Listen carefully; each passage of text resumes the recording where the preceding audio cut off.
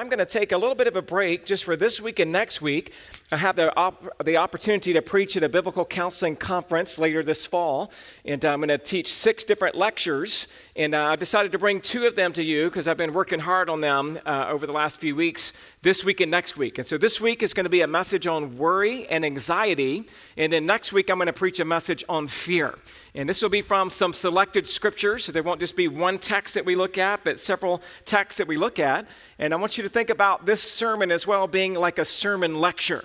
So it's not going to be quite a normal sermon like we typically do. There'll be a lot more information that we'll look at in an outline form, but it still, I think, will be valuable for us as we're going through the times that we're going through, and hopefully it'll be a great encouragement to you and a blessing to your soul. And so we'll start this morning by looking at Philippians chapter 4, verses 6 through 7. It says, "Do not be anxious about anything, but in everything, by prayer and supplication, with thanksgiving, let your requests be made known to God. And the peace of God, which surpasses all understanding, will guard your hearts and your minds in Christ Jesus." Let's pray together. Father, we're grateful this morning to be able to dive into your word, to look at selected texts this morning about worry and anxiety. Our desire is that we would be so lost in your mercy and desirous of your grace that we would just walk in a confidence and walk in a security and walk in the peace that we can only find in the Lord Jesus Christ. And so be glorified in our time together in your word this morning. We pray in Jesus' name, amen. Well, worry and anxiety are a part of living in a sin-cursed world. And for the sake of this message, I'm going to use worry and anxiety interchangeably. So I'm not going to distinguish the two. I'm just going to use them interchangeably. That's how we see them for the most part in Scripture. And worry and anxiety are a part of life. You may feel anxious before you take a test, or before you take a walk in a downtown inner street area, if you happen to park your car somewhere in downtown LA. These occasions of worry at times can be useful. It can help you be more alert for your own safety, to be careful, and it usually ends after you are out of the situation that caused it. You could have worry or anxiety about getting on a certain roller coaster, but as soon as you get off of that roller coaster, you're fine. And I faced that worry and anxiety this summer as we were able to go to Ohio. We went to Cedar Point theme park there, and we rode Millennium Force, one of the greatest roller coasters on the earth. This roller coaster made Goliath here at Magic Mountain seem more like a kiddie ride. This roller coaster is 310 feet high. It's a 300-foot drop, which is like 50 feet higher than Goliath, and it goes 93 miles an hour, which is almost as fast as Superman. And it does it throughout the entire track, which is over a mile long. Now, needless to say, I didn't act like I was worried or afraid because I had 3 kids with me. But I was worried to get on that ride, and I had a lot of anxiety. And yet when I got off, the anxiety was gone until we rode it a second time. And I had to go through the experience all again.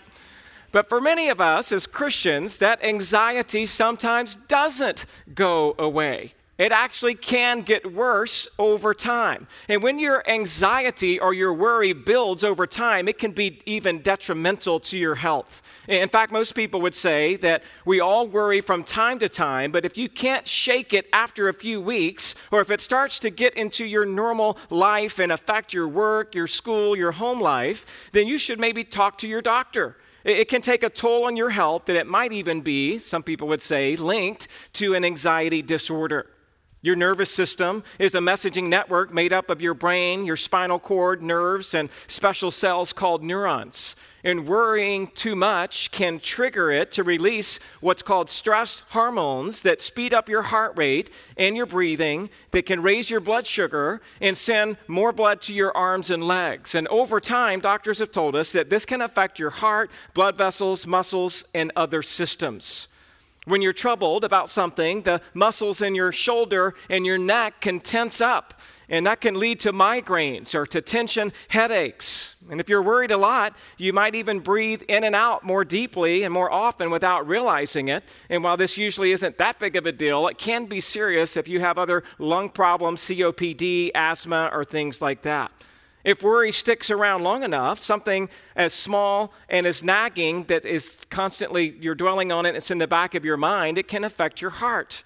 It can make you more likely to have high blood pressure, have a heart attack, or to even have a stroke. High levels of anxiety can trigger those stress hormones that make the heart beat faster and harder. And if this happens over and over, your blood vessels can get inflamed, which can lead to hardened artery walls, unhealthy cholesterol levels, and other problems. Probably heard your doctor say you need to quit living such a high-stressed life. And that's what we're talking about this morning. That means less worry and less anxiety. And if your body is affected by the physical effects of worry, it might not fight germs as well. Just thinking about things that made you upset or stressed in the past can take its toll. It can make it harder for you to fend off the flu, herpes, shingles, and other viruses. Anxiety can lead to stomach pain and sores in your stomach lining called ulcers.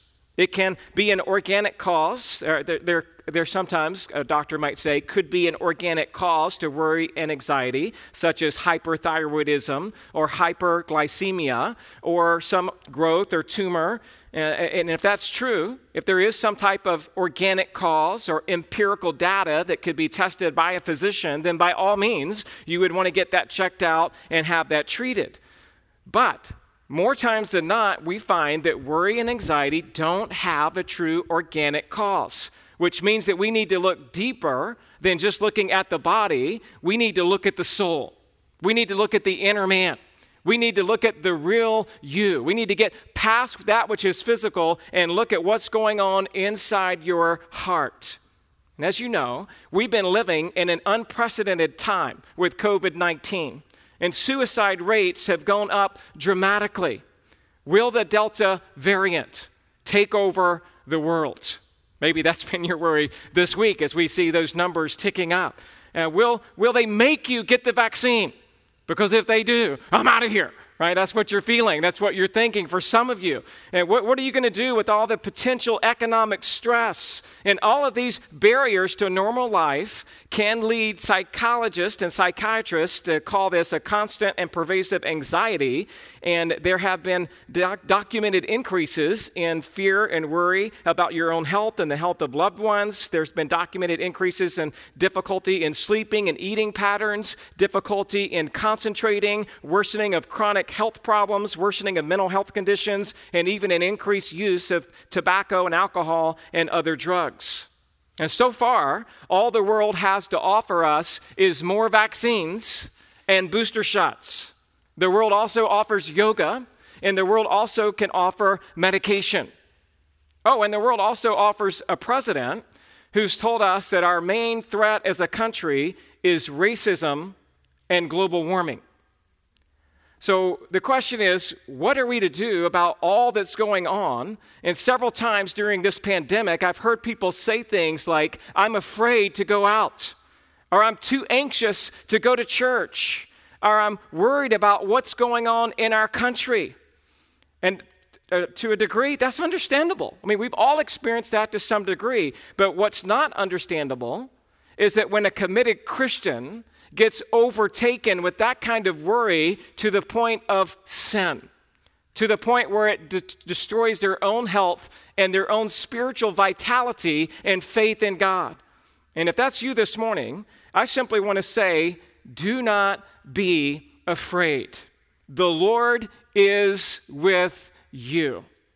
COVID with the Delta variant, and if an E, F, and G variants are found and arise, the Lord still will be with you. The unknown result of COVID and the vaccine and all of the related problems, if you've actually had COVID, while we still don't know all of those things quite yet, we do know that the Lord said, and behold, I am with you always, even to the end of the age. He will never leave you. He will never forsake you. He will never abandon you. And he gives us reason this morning to put our trust and our confidence in him.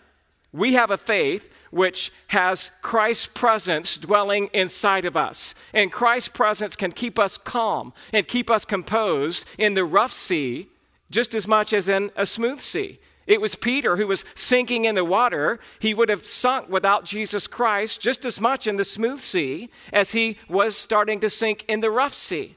The fact is that Peter's eyes were not on Jesus, but were on the waves, and that is what made him sink. When all you can do is check the news, and all you can do is look at the tally of COVID, and all you can do is just look at what the government is doing, it can wreck your life. But when we walk with the Lord Jesus, even in the midst of all kinds of difficulties, and even in the midst of many a boisterous sea, we can overcome. We can overcome with Christ. His safety becomes your safety, and his peace becomes your peace.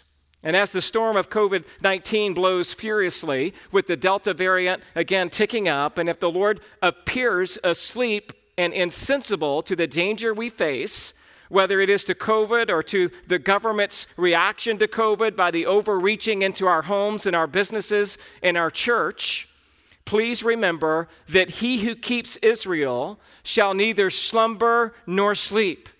And his disciples, as we are following him, are in the boat with him. And the Lord calls us to rest on that truth with undivided hearts. For the Lord is with us when we're in the boat, and the Lord is with us when we step out of the boat into those waters.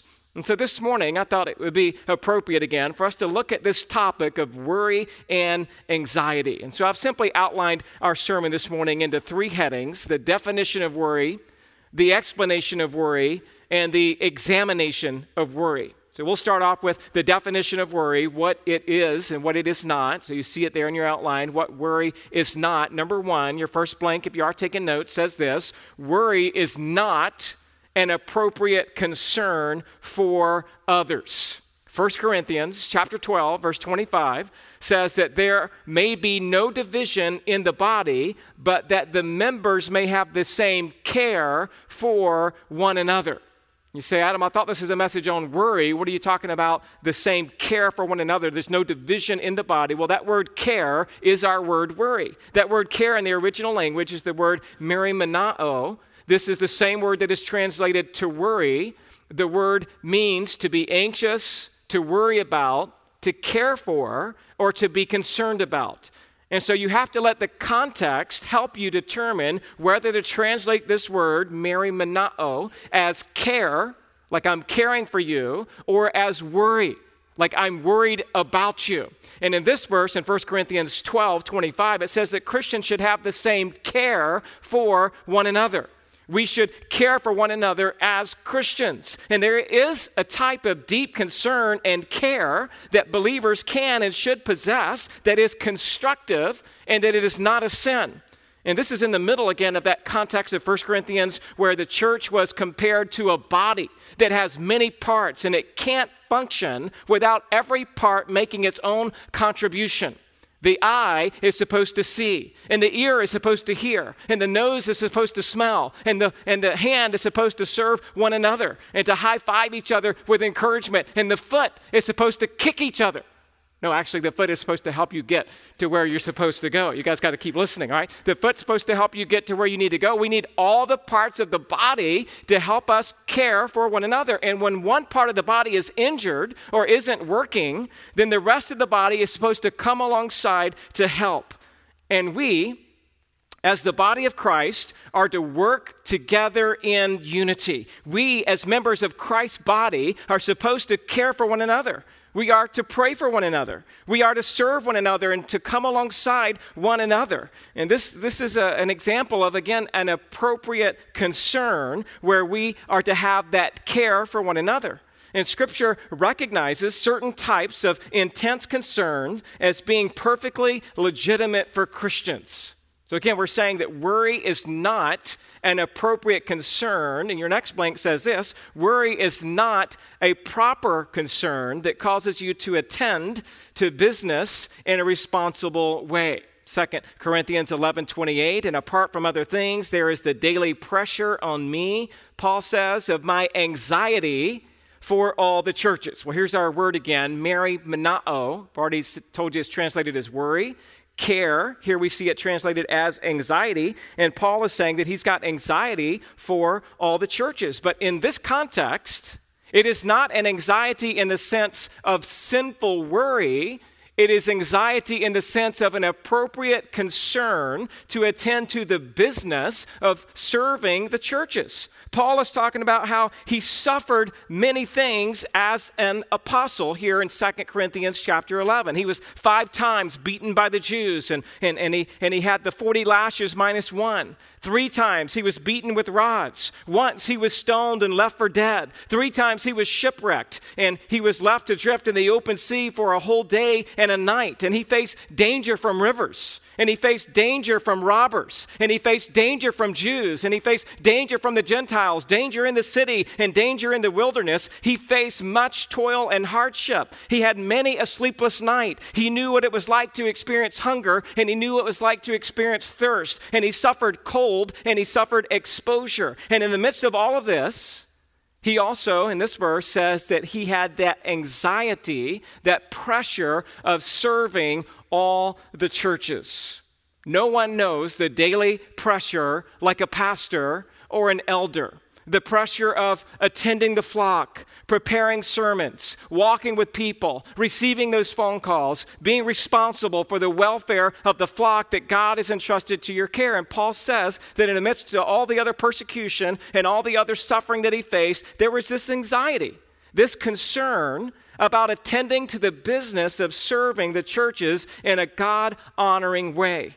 And so this word merimenao is also used again in Philippians chapter 2, verse 20, where Paul said that he had no one like young Timothy who was genuinely interested in serving churches like the church of Philippi. It's used in Philippians 2:20, for I have no one like him who will be genuinely concerned for your welfare. So there's the word merimenao, translated as concerned, that Timothy was genuinely concerned for the welfare of the church of Philippi. So here's what we're saying. Worry is not an appropriate concern. Worry is not tending to the business of serving others. And number 3, worry is not right planning.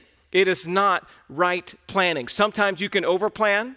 Sometimes you can underplan, but I believe overall it is certainly a wise thing to plan about how you're going to spend your days on earth. We're to number our days with a heart of wisdom, Moses said. We're to kind of know what's going on and prepare for the future. But we also know that James says in James 4:13 through 15, come now, you who say, today or tomorrow we will go into such and such a town and spend a year here and trade and make a profit, yet you do not know what tomorrow will bring. What is your life? For you are a mist that appears for a little time and then vanishes. Instead, you ought to say, if the Lord wills, we will live and do this or do that. Now, please note, that passage I just read from James 4 never says not to plan. It simply says make sure that you include God and his providence and his sovereignty and his will in your plan, because you don't really know what's going to happen in the future. So never be arrogant or presumptuous, but be careful, plan out your days, but trust that the Lord can take it and turn it and twist it any way he wants. And when he does, it's for his glory and it's for your good. A man makes his plans, but the Lord directs his path. Worry is not appropriate concern. Worry is not tending to the business of serving others. And worry is not right planning with the understanding that God's ultimately in control.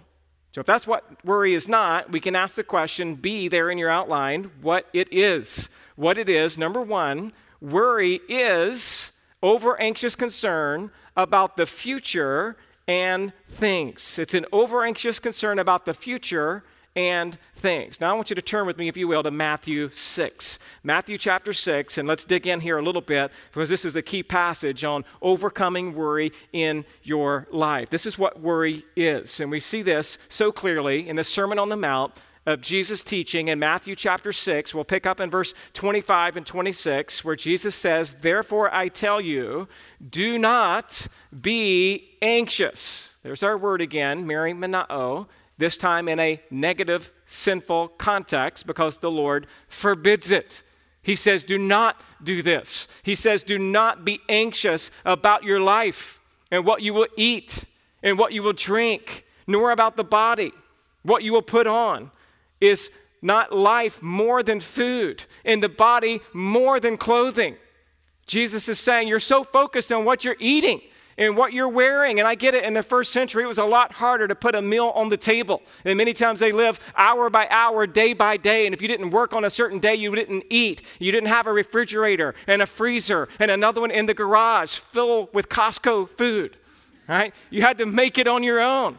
And so there's a little bit more concern about, man, how am I going to eat today and what am I going to wear? You didn't have a closet like some of you ladies. I better not even go there. I'm not going to go. I'm just kind of kidding with you. But you know, they didn't have many changes of clothes, right? It's just like one change of clothes. And so they're kind of worried about what they would eat and what they would wear. That was normal in the first century. And so Jesus is addressing that. And he's like, hey, don't worry about that stuff. That stuff is not what your life is about. It's not just about what you eat and what you wear. Then he moves on to verse 26. Jesus says, look at the birds of the air. They neither sow nor reap nor gather into barns, and yet your heavenly Father feeds them. Are you not of more value than they? So Jesus is saying, hey, look at the birds. Most of us don't even know the birds are out there until they start chirping at 5 a.m.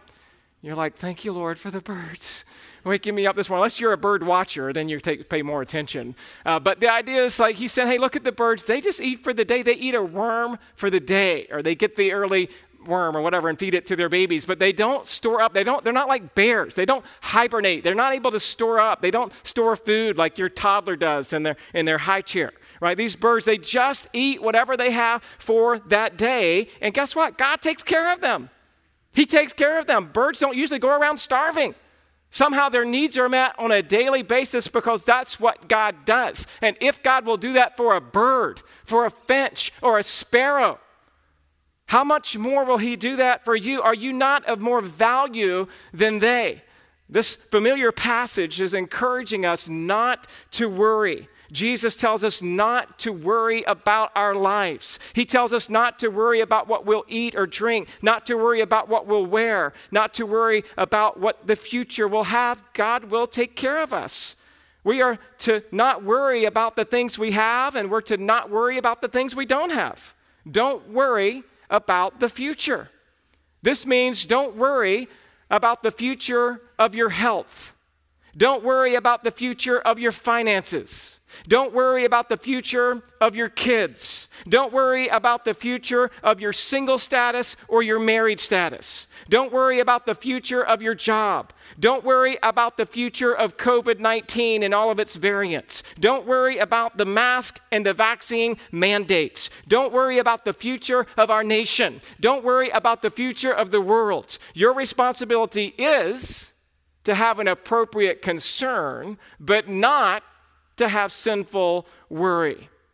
God, who provides all things for your physical body, God who provides all the food and clothing that you need, God who provides a shelter over your head, God who provides for all of the needs, again, of your body, this God is reminding us this morning that if he more than adequately provides for all of creation, that he will more than adequately provide for you. If he feeds the birds of the air, how much more value are you? He's reminding us. We need this reminder, particularly as Californians, as we drive through Hollywood and we see dog hotels and dog spas and dog psychiatrists and dog this and dog that. I just want to remind you this morning, you've got way more value than your pet dog. All right, you got way more value than anything in creation. You are created in the image of a living God. And he cares for humanity far more than he cares about dogs and cats and your pet gerbil. All right, make sure you keep it in the cage. All right, so we're just saying here, God's just saying, I got you. I care for you. I love you. I'm going to provide for you. Don't worry about your future. And so worry is this over-anxious concern about the future and about things. But we also need to know, number two, that Greek word stresses the action and effects of worry to divide, to part, to rip, to tear apart, to be anxious, and to distract your attention. That's part of the definition of the verb of worrying. It's this idea of dividing yourself and being torn apart and being anxious and having your attention totally distracted. Matthew 12:25, Jesus, knowing their thoughts, he said to them, every kingdom Divided against itself is laid waste, and no city or house divided against itself will stand. In this passage, Jesus is saying that a kingdom divided against itself is laid waste. This means it will become uninhabitable. In other words, you can't live this way. You can't live as a person who's worried. When you're worried, your thoughts are divided. In that moment when you're worrying, you're not trusting God. And then you move from that moment to trying to trust in God, and you go back and forth between not trusting God, and it's tearing you apart. And you're worried about your circumstances, and your attention is divided, and you can't live with half your focus on Christ and half of your focus on the problem. He wants all of you, and he wants all of your attention, and he wants all of your focus. And so we hear Jesus say in Mark 4:19, "But the cares of the world and the deceitfulness of riches and the desires for other things enter in and choke the word, and it proves unfruitful." In this parable of the soils, where some of the seed was sown on the path, where the birds came and devoured it, and other seed fell on the rocky ground, and it sprang up. But when the sun rose, it was scorched, and since it was so hot and there was no root, it withered away. And other seed fell among the thorns, and the thorns grew up and choked it, and it yielded no grain. And he says there in that passage, it's because you had too much care for the things of the world. You're too worried about having more stuff and having more comfort. And when you care too much about the world, whether that be the deceitfulness of riches or the desire for other things, you could desire comfort, you could desire an easy life, you could desire to have all of your wants met. Whatever it is for you this morning, it is choking out the Word of God, and it is proving to be unfruitful in your life. Worry never did anything for anybody. It is not your friend. And so what is worry? Worry is this over-anxious concern about the future. Worry is your divided focus and distracting you from your attention on Christ. And number 3, worry is anxiety that enslaves a believer with involuntary-like reactions and responses that biblical counseling is needed. Yes, this is a biblical counseling sermon. It is something that is getting to your heart, saying, like any sin, worry or anxiety can enslave a person. Worry is not noble. It is not right. It is not accepted by God. It is a sin. And someone who runs back to their worry again and again and again can become completely enslaved. They think about it all the time. That person is a worrywart. They are so controlled by their anxiety that they need help. They could benefit either from formal or from informal biblical counseling. Proverbs 12:25, anxiety in a man's heart weighs him down. Proverbs 17:22, a joyful heart is good medicine, but a crushed spirit dries up the bones. Worry is an over-anxious concern about the future. It is the dividing of your focus, and worry can be enslaving. So now that we've seen a definition of worry, let's just flesh this out a little bit more, and let's talk about our second heading, number 2, the explanation of worry. And what I want to talk about under this heading would be that fine line that exists between appropriate concern and sinful worry. Since most of us here in the church know that worry is a sin, we may try to rationalize our worry just as concern and nothing more. Or we may think that our worry is so involuntary that it's just something that happens and we can't really control it. We may view it as an anxiety attack, which we think is simply a physiological response which we can't stop or help. And I know it could get complicated for those of you who might struggle with anxiety attacks, but I'm just saying somewhere down in your heart, there's probably room for growth. Is that fair? Somewhere in your heart, there's probably room for growth of more trust in Jesus, more dependence upon him, so that when those moments of that anxiety attacks come, and I'm not against taking medication, not against for you taking a deep breath in a brown paper bag. Go for it if you want. I mean, I would do the same if I was having an anxiety attack, which I may at some point. But the point is that over and above that, we still have to come back to God's word. and we have to wrestle with what's really going on in my heart. What is it that's going on? I feel like I have this involuntary action, but there may be some type of thing going on that I need to work on, that I need to grow in, that I need to experience God's grace to deliver me from being enslaved to some type of fear. And I'm just here to tell you this morning that you can stop with the help of the Holy Spirit. There is no way that God commands us, do not worry, and then says, well, some of you can't help it. No, he says, do not worry, and I will be with each and every Christian to help you overcome and overpower that worry when it does become true sin in your life. And so let us ask the question, how do you know when concern becomes worry and therefore a sin? So the next thing on your outline there says, A, concern becomes worry and therefore sin when, and let me give you 7 things to think about, okay? Worry is a sin and concern becomes worry when these 7 things happen. Number 1, thoughts are focused on changing the future. When your thoughts are drilled down on somehow I have to change the future, if you are obsessed with the focus only on the future and you become engrossed in how you can change the future to prevent something bad from happening to you, then it can become a sin. You can look to the future, but you can't change the future. We have to leave the future in God's hands. Proverbs 23:18, surely there is a future and your hope will not be cut off.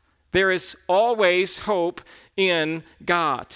There is always hope in him because he holds the future in his hands. Don't try to change the future.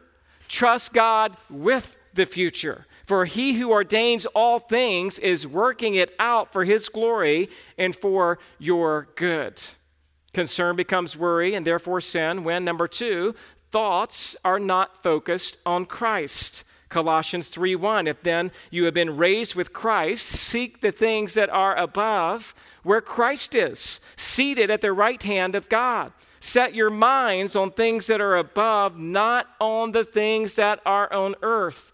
So if your thoughts are more focused on your problem or on your fear than they are on the Lord Jesus Christ and his love for you and the mercy and grace that he extends to you, even in your temptation to worry, then your thoughts are focused on the wrong thing.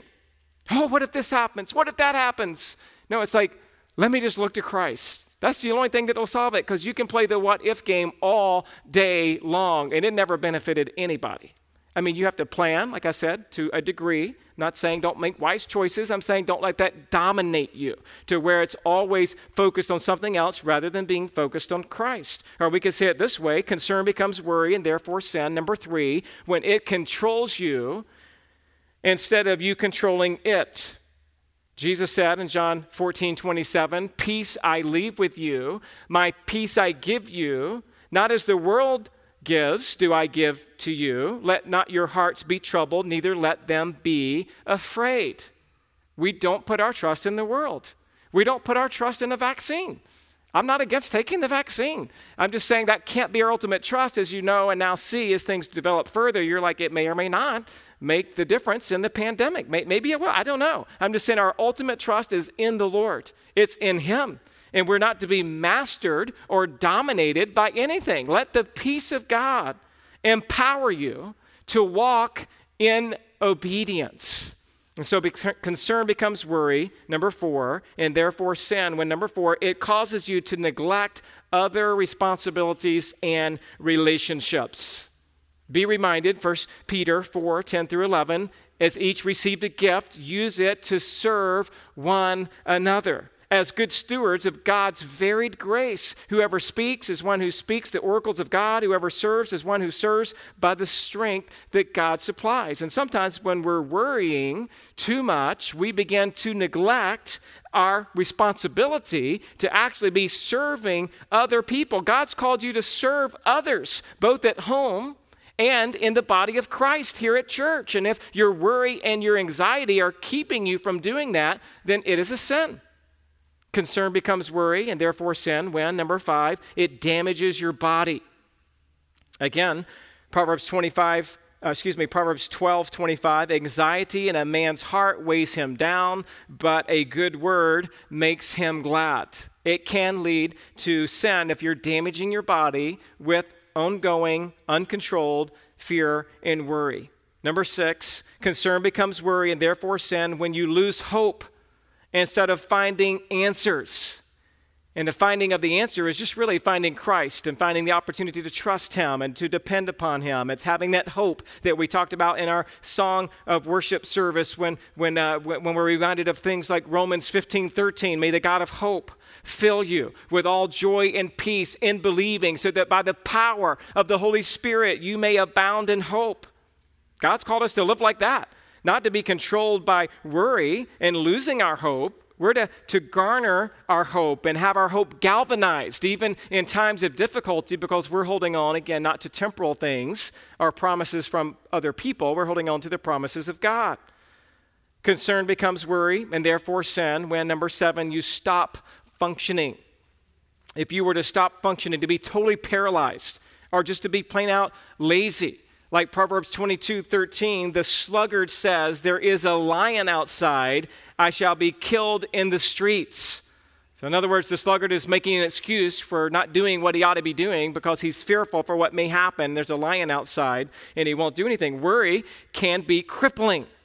Worry can be damaging to the soul. Worry is something that you can only overcome in Christ. It's only in Christ and in the gospel that you can overcome this sin of worry. Let me talk to you next in our outline about why worry is wrong. Why worry is wrong. Number 1, it is unproductive. It is unproductive, and then little a there says it accomplishes nothing. Worry doesn't accomplish anything. Turn with me, if you will, to Matthew 6. We were there earlier. Maybe you're still there. Matthew 6, 27 now through 30. I want to read to you, again, continuing in the Sermon on the Mount about Jesus saying, I'm going to take better care of you than the birds because you're of more value than they. Verse 27 says, and which of you, by being anxious, can add a single hour to his span of life? And why are you anxious about clothing? Consider the lilies of the field, how they grow. They neither toil nor spin, yet I tell you, even Solomon, in all of his glory, was not arrayed like one of these. But if God so clothes the grass of the field, which today is alive and tomorrow is thrown into the oven, will he not much more clothe you, O you of little faith? And so he's just reminding us, who's ever gained an hour of rest?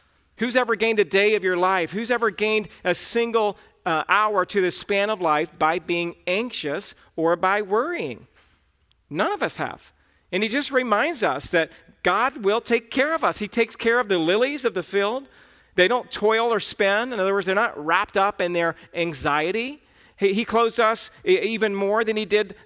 He clothes the nature even more than Solomon in all of his glory. So he'll take care of us. And if he so clothes the grass of the field, then we know that he will clothe us. And so we've got to have faith, and we've got to understand that when we don't have that peace and that trust in God, that worry is wrong because it's totally unproductive. It accomplishes nothing. Your next blank says it's a thief of time. Worry is a thief of time. Therefore, verse 34, same passage, Mark 6, verse 34 says, therefore, do not be anxious about tomorrow, for tomorrow will be anxious for itself. Sufficient for the day is its own trouble. So in other words, God's made us to be able to manage just one day, one 24-hour day. And he won't give you too much, and he's not going to pile on beyond what you can handle, but he doesn't want you to start building many days together, because if you build a bunch of days together, now you're going to be anxious, not just about and concerned about what you should be doing today, but tomorrow, and the next day, and the next day, and it begins to steal your time. Worry can be completely unproductive, and it accomplishes nothing because it's a thief of time. But also the next heading there says it controls your mind.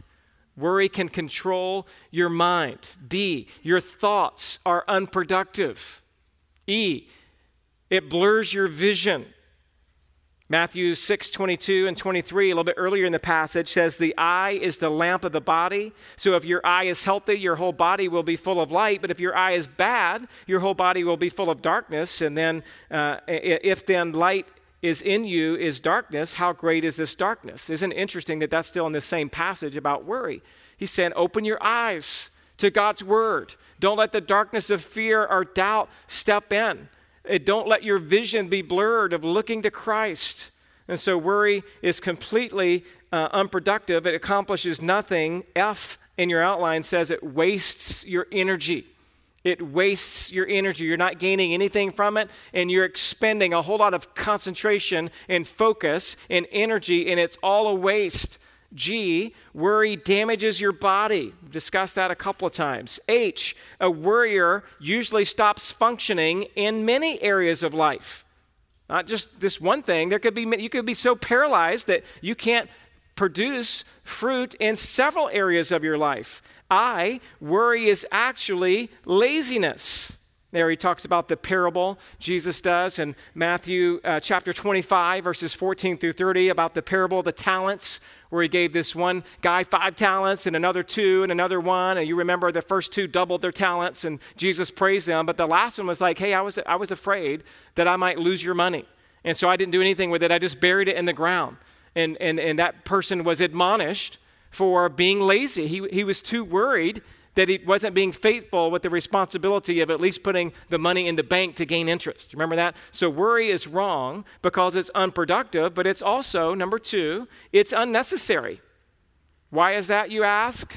Your next blank says A, so I'm at 2A. It's unnecessary. Why? Because God is able and trustworthy. God is able and trustworthy. You don't have to take care of it because he's already taken care of it. You don't have to worry about it because it's in his capable care and power and control and providence over you. And God has full control of the situation. God has ordained each and every day and each and every trial, and you can trust him with the results, and you don't have to worry about it.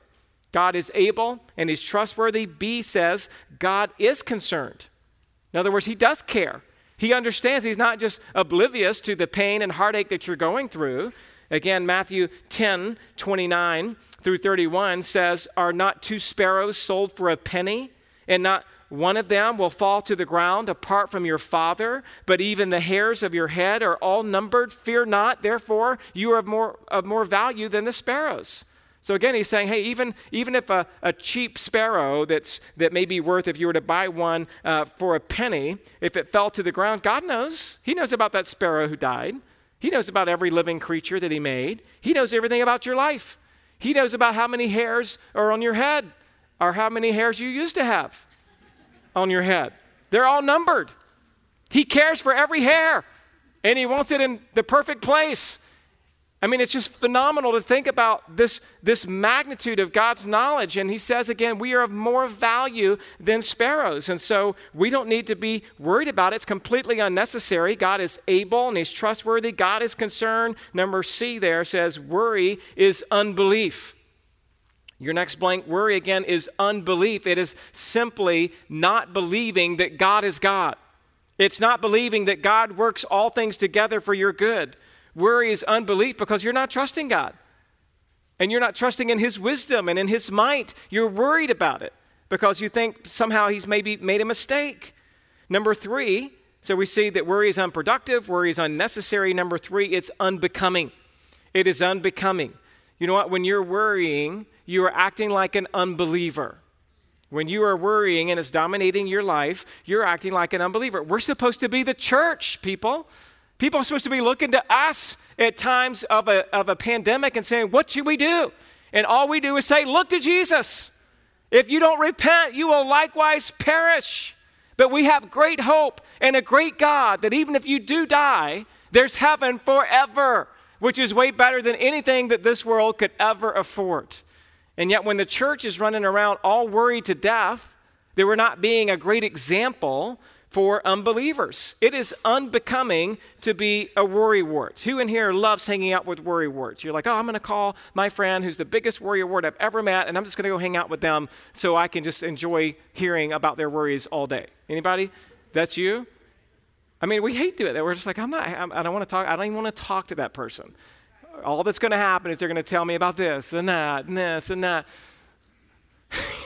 I mean, it's the fine line again, right? It's like, it's okay to be concerned. I'm not saying we don't want to hear people's trials. Don't misunderstand me. I'm just saying that when you only share the worries and the fears and you're not holding on to Jesus, saying, you know what, this has been a really hard week, but God has been so good. He's been my rock. He's been my fortress. And in the midst of this and this and this that happened, please pray for me. I know God is good. And I know he's in control. And then all of a sudden, it's like, hey, I want to hang around that person.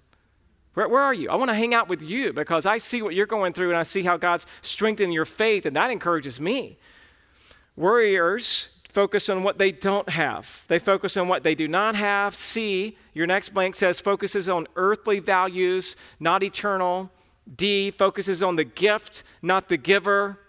So when what you have, things are taken away from you, that destroys you because you've been focused too much on the gift and not the giver. Worriers have no hope. That's E. And worry is idolatry. It's idolatry because you simply think you know better than God. You're a disciple. That verse there, Matthew 10:24 says, a disciple is not above his teacher, nor a servant above his master. So if you're the disciple and you're the servant, you can't worry because if you worry, you're putting yourself over your teacher and you're saying, I know better than they know, and that's why I'm worried about it. And what you should be saying is, I'm going to leave that up to God. God's got this. He's in control. So now we've examined a definition of worry, an explanation of worry, and then third here, the examination of worry in your life. These are just questions you can read. Is there anything that you are presently anxious about? If you're here this morning, you might be nodding your head through the sermon like, yeah, I'm struggling. Worry has been a big part of my last year. It is something that I wrestle with every day. And you may be here this morning and you're like, nah, I don't worry with that. I don't care. I don't care what's going on. I'm fine. Well, then ask yourself these 11 questions, because it may be that some of these questions, and I don't have time to go through them, but just work through them and just say, hey, you know what? Maybe worry has showed up like this, like that. These 11 questions to help you diagnose your own heart. Number 11 says, do you have any unconfessed sin in your life? Maybe that would be one. Okay, I got to give you the blanks because some of you are trying to fill it in. Number 2, what was your thinking for each of those situations? What was your thinking? Number 5, how were you not trusting God? Number 8, what sins do you tend to commit due to anxiety? Do you lie? Do you fail to do what God wants you to do? Are you irresponsible? Number 11, have you had any unconfessed sin in your life? That's just for you to work through. These are like biblical questioning homework for you to say, hey, you know what? Let me work through this and see where I am. Maybe I can help work through this with someone else and just talk about it. B says how to get rid of worry. Here's a couple of wrong ways to get rid of worry. A, minimize. You can minimize it by just simply saying, hey, trust God, read the Psalms, you'll be all right. That would be coming from someone who's not a biblical counselor or a shepherd. They're just like, just read the Psalms, you'll be fine. Stop your worrying. That's what I'm tempted to do, by the way. By nature, that's how I would probably handle one of my kids. If one of my kids is like, Dad, I'm afraid it's dark. I think there's a monster in the closet. I would probably say, there's no monster in the closet. Quit your crying and go to sleep. That's how we respond in our natural state, all right? But as a Christian and as a disciple of Jesus, you now care for and love others enough to try to help them get to the heart of what's going on. So don't just minimize it. It needs some attention. It needs some help. This is a sin pattern in people's lives, and it needs to be broken, and that takes time and effort and scripture. B, pious wishing. It'll go away with time. That's not how you get rid of worry, just wishing it away. C, by your own effort. I can handle it. I just need to change my responses and my thinking. If you just grit down too hard in your own self and not looking to Christ in your own effort, it's not going to work for you. D, manipulate. That's really what psychology does, by the way. It trades the worry for something else, but it doesn't include Jesus. And so it's powerless to really change you. And it's manipulation. I need to regain control of my circumstances and my future. That's what cognitive behavioral therapy does. It changes you and gives you some techniques, but it doesn't include Christ. E, activity. If I can just keep myself busy doing stuff, talk about it, I will feel better if I can have a cathartic discussion with my counselor. So if you do these kind of activities, just keep busy or have conversations with your counselor, maybe it'll go away. F, wrong praying. Lord, take away the demon of fear and anxiety. Deliver me now. If that's the extent of your prayer, then you're missing the point of biblical growth and discipleship. You can't just say, take the demon of worry away. It's got to be a little bit more involved than that. So here's some right ways to deal with worry. You ready? It's Matthew 6:33, and of course we've already read Philippians 4:6-9, but Matthew 6:33 says, "But seek first the kingdom of God and his righteousness, and all these things will be added to you." Just a simple verse, but it is the verse that crowns that whole chapter that we just read about the worries. Jesus' counsel at the end of that is like, look, you got to just seek the kingdom of God. Seek him. Seek his righteousness. And all these things that you're worried about, God will take care of it for you. We understand that there's a right way to deal with worry, and it's by opening the Bible. It's by receiving instruction from the goodness of our great God. It's about, your next heading says, right praying. Praying in the right way. And Philippians 4:6-7 is the right way to pray, where we're admonished here. Don't be anxious about anything, but in everything, by prayer and supplication with thanksgiving, let your requests be made known to God. So it's a good thing to come to God in prayer. It's a good thing to say, God, I just want to thank you.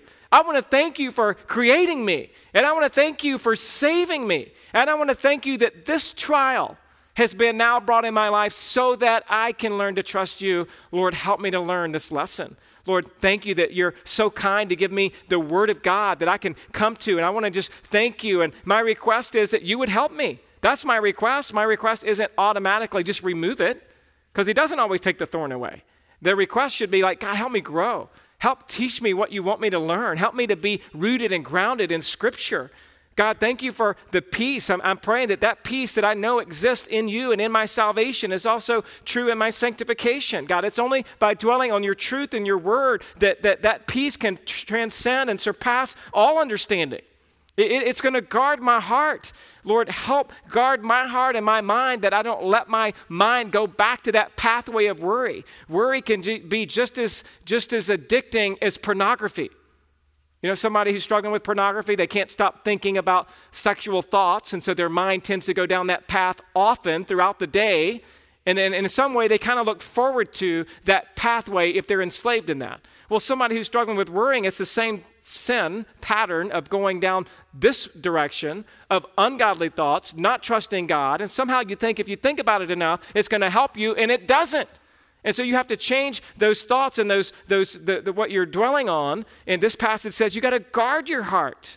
You got to guard it. You got to keep alert. And you have to realize when I start heading down that path, that is a sin. It doesn't honor God. I confess it to the Lord, and I'm asking for God to help me set my mind on Christ. And so number one, recognize and confess worry as a sin. That might be a game changer for you. You might be here and you've been rationalizing this sin in your life for long enough. And what you need to do is just say, you know what, I'm in sin. It's a sin. I see from God's word where this is clearly something that has taken over areas of my life, and I need to confess it before God. Number two, thank God for his goal in trials and problems. Remember, God ordains our lives and everything that happens in it, including your trials and your problems, so just thank God. I'm not saying you thank God for the pain itself, but you thank God for the trial that teaches you what he wants to teach you in the trial. And you can thank God for that. You can make specific requests. Number three, you can pray specifically for things, but hopefully they're pointed towards the glory of God more than just, get this demon of worry away from me. Number four, right praying leads to right thinking. As you began to pray the right way through Philippians 4:6-7, then you began to think the right way. And in fact, talking about right thinking, that's your next heading, right thinking there. Philippians 4:8 says, finally, brothers, whatever is true. So here's the right thinking. You're praying now with thankful hearts for God to help you have the peace of God that surpasses understanding. And now you start thinking on this. On what? Brothers, whatever is true, whatever is honorable, whatever is just, whatever is pure, whatever is lovely, whatever is commendable, if there is any excellence, if there's anything worthy of praise, think on, dwell on these things. That's your money passage right there. You go to Philippians 4:6-7. You camp out on verse 8, and we'll look at verse 9 here in just a second. But verse 8, number one, remind yourself of God's bountiful provision. Just remind yourself of how good he is. His bountiful provision starts with his character. How good are you, God? You're filled with honor and justice and purity. You are so lovely and you're so commendable. These characteristics are first and foremost found in God. And then in the gifts and the things that he ordains and brings about in your life, it's all a reflection of God. Number 2 says a think list. Think list. In other words, if you start to struggle with worry, think about this list. Confess your sin, ask for the peace of God that passes all understanding, and then start meditating on the things in this list. And this is all here, what we're talking about is biblical, number 3, biblical thinking.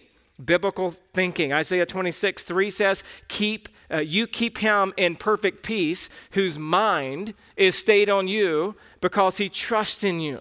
Great verse, Isaiah 26:3. Number 4, biblical planning.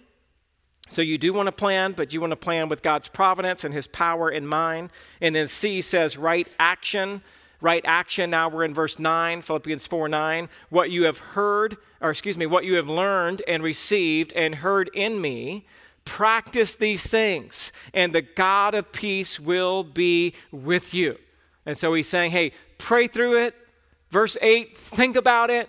Verse 9, it's time to put it into practice. Ask that God will help you practice these things as the God of peace is with you. Number 1, redirect faith in self or other people to faith in God. Got to redirect that faith that you've had maybe in yourself or someone else to putting that faith in God. Number 2, you rehearse God's truth, his word. Be reminded that no temptation is overtaking you, except that is common to man. He'll not let you be tempted beyond your ability, but when the temptation comes, he provides a way of escape so that you can be able to endure through it. And so you rehearse God's truth and his promises. Number 3, putting on right praying, right thinking, right choices, and right acting puts off worry.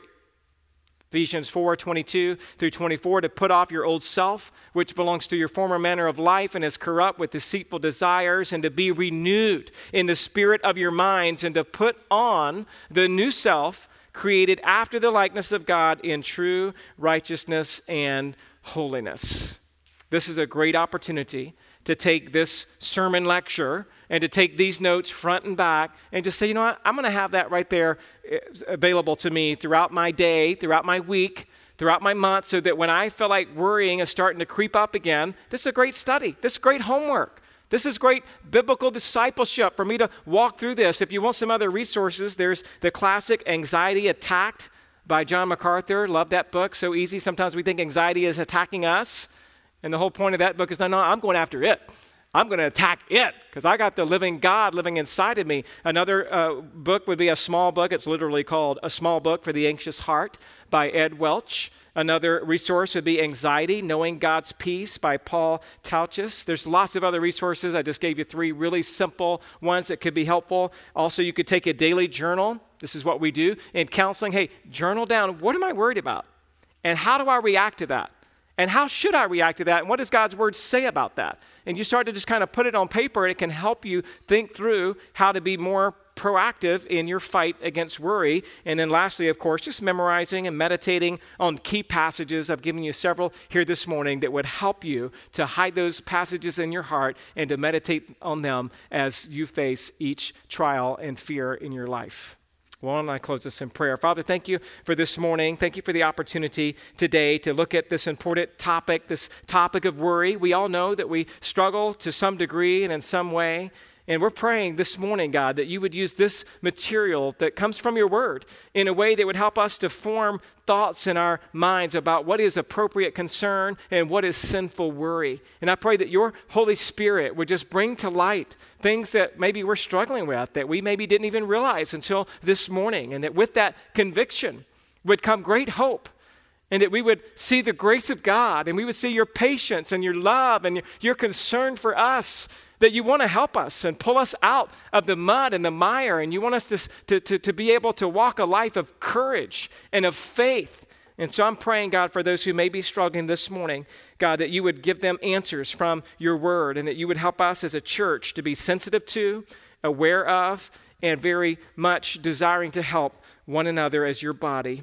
And it's in Jesus' name we pray. Amen.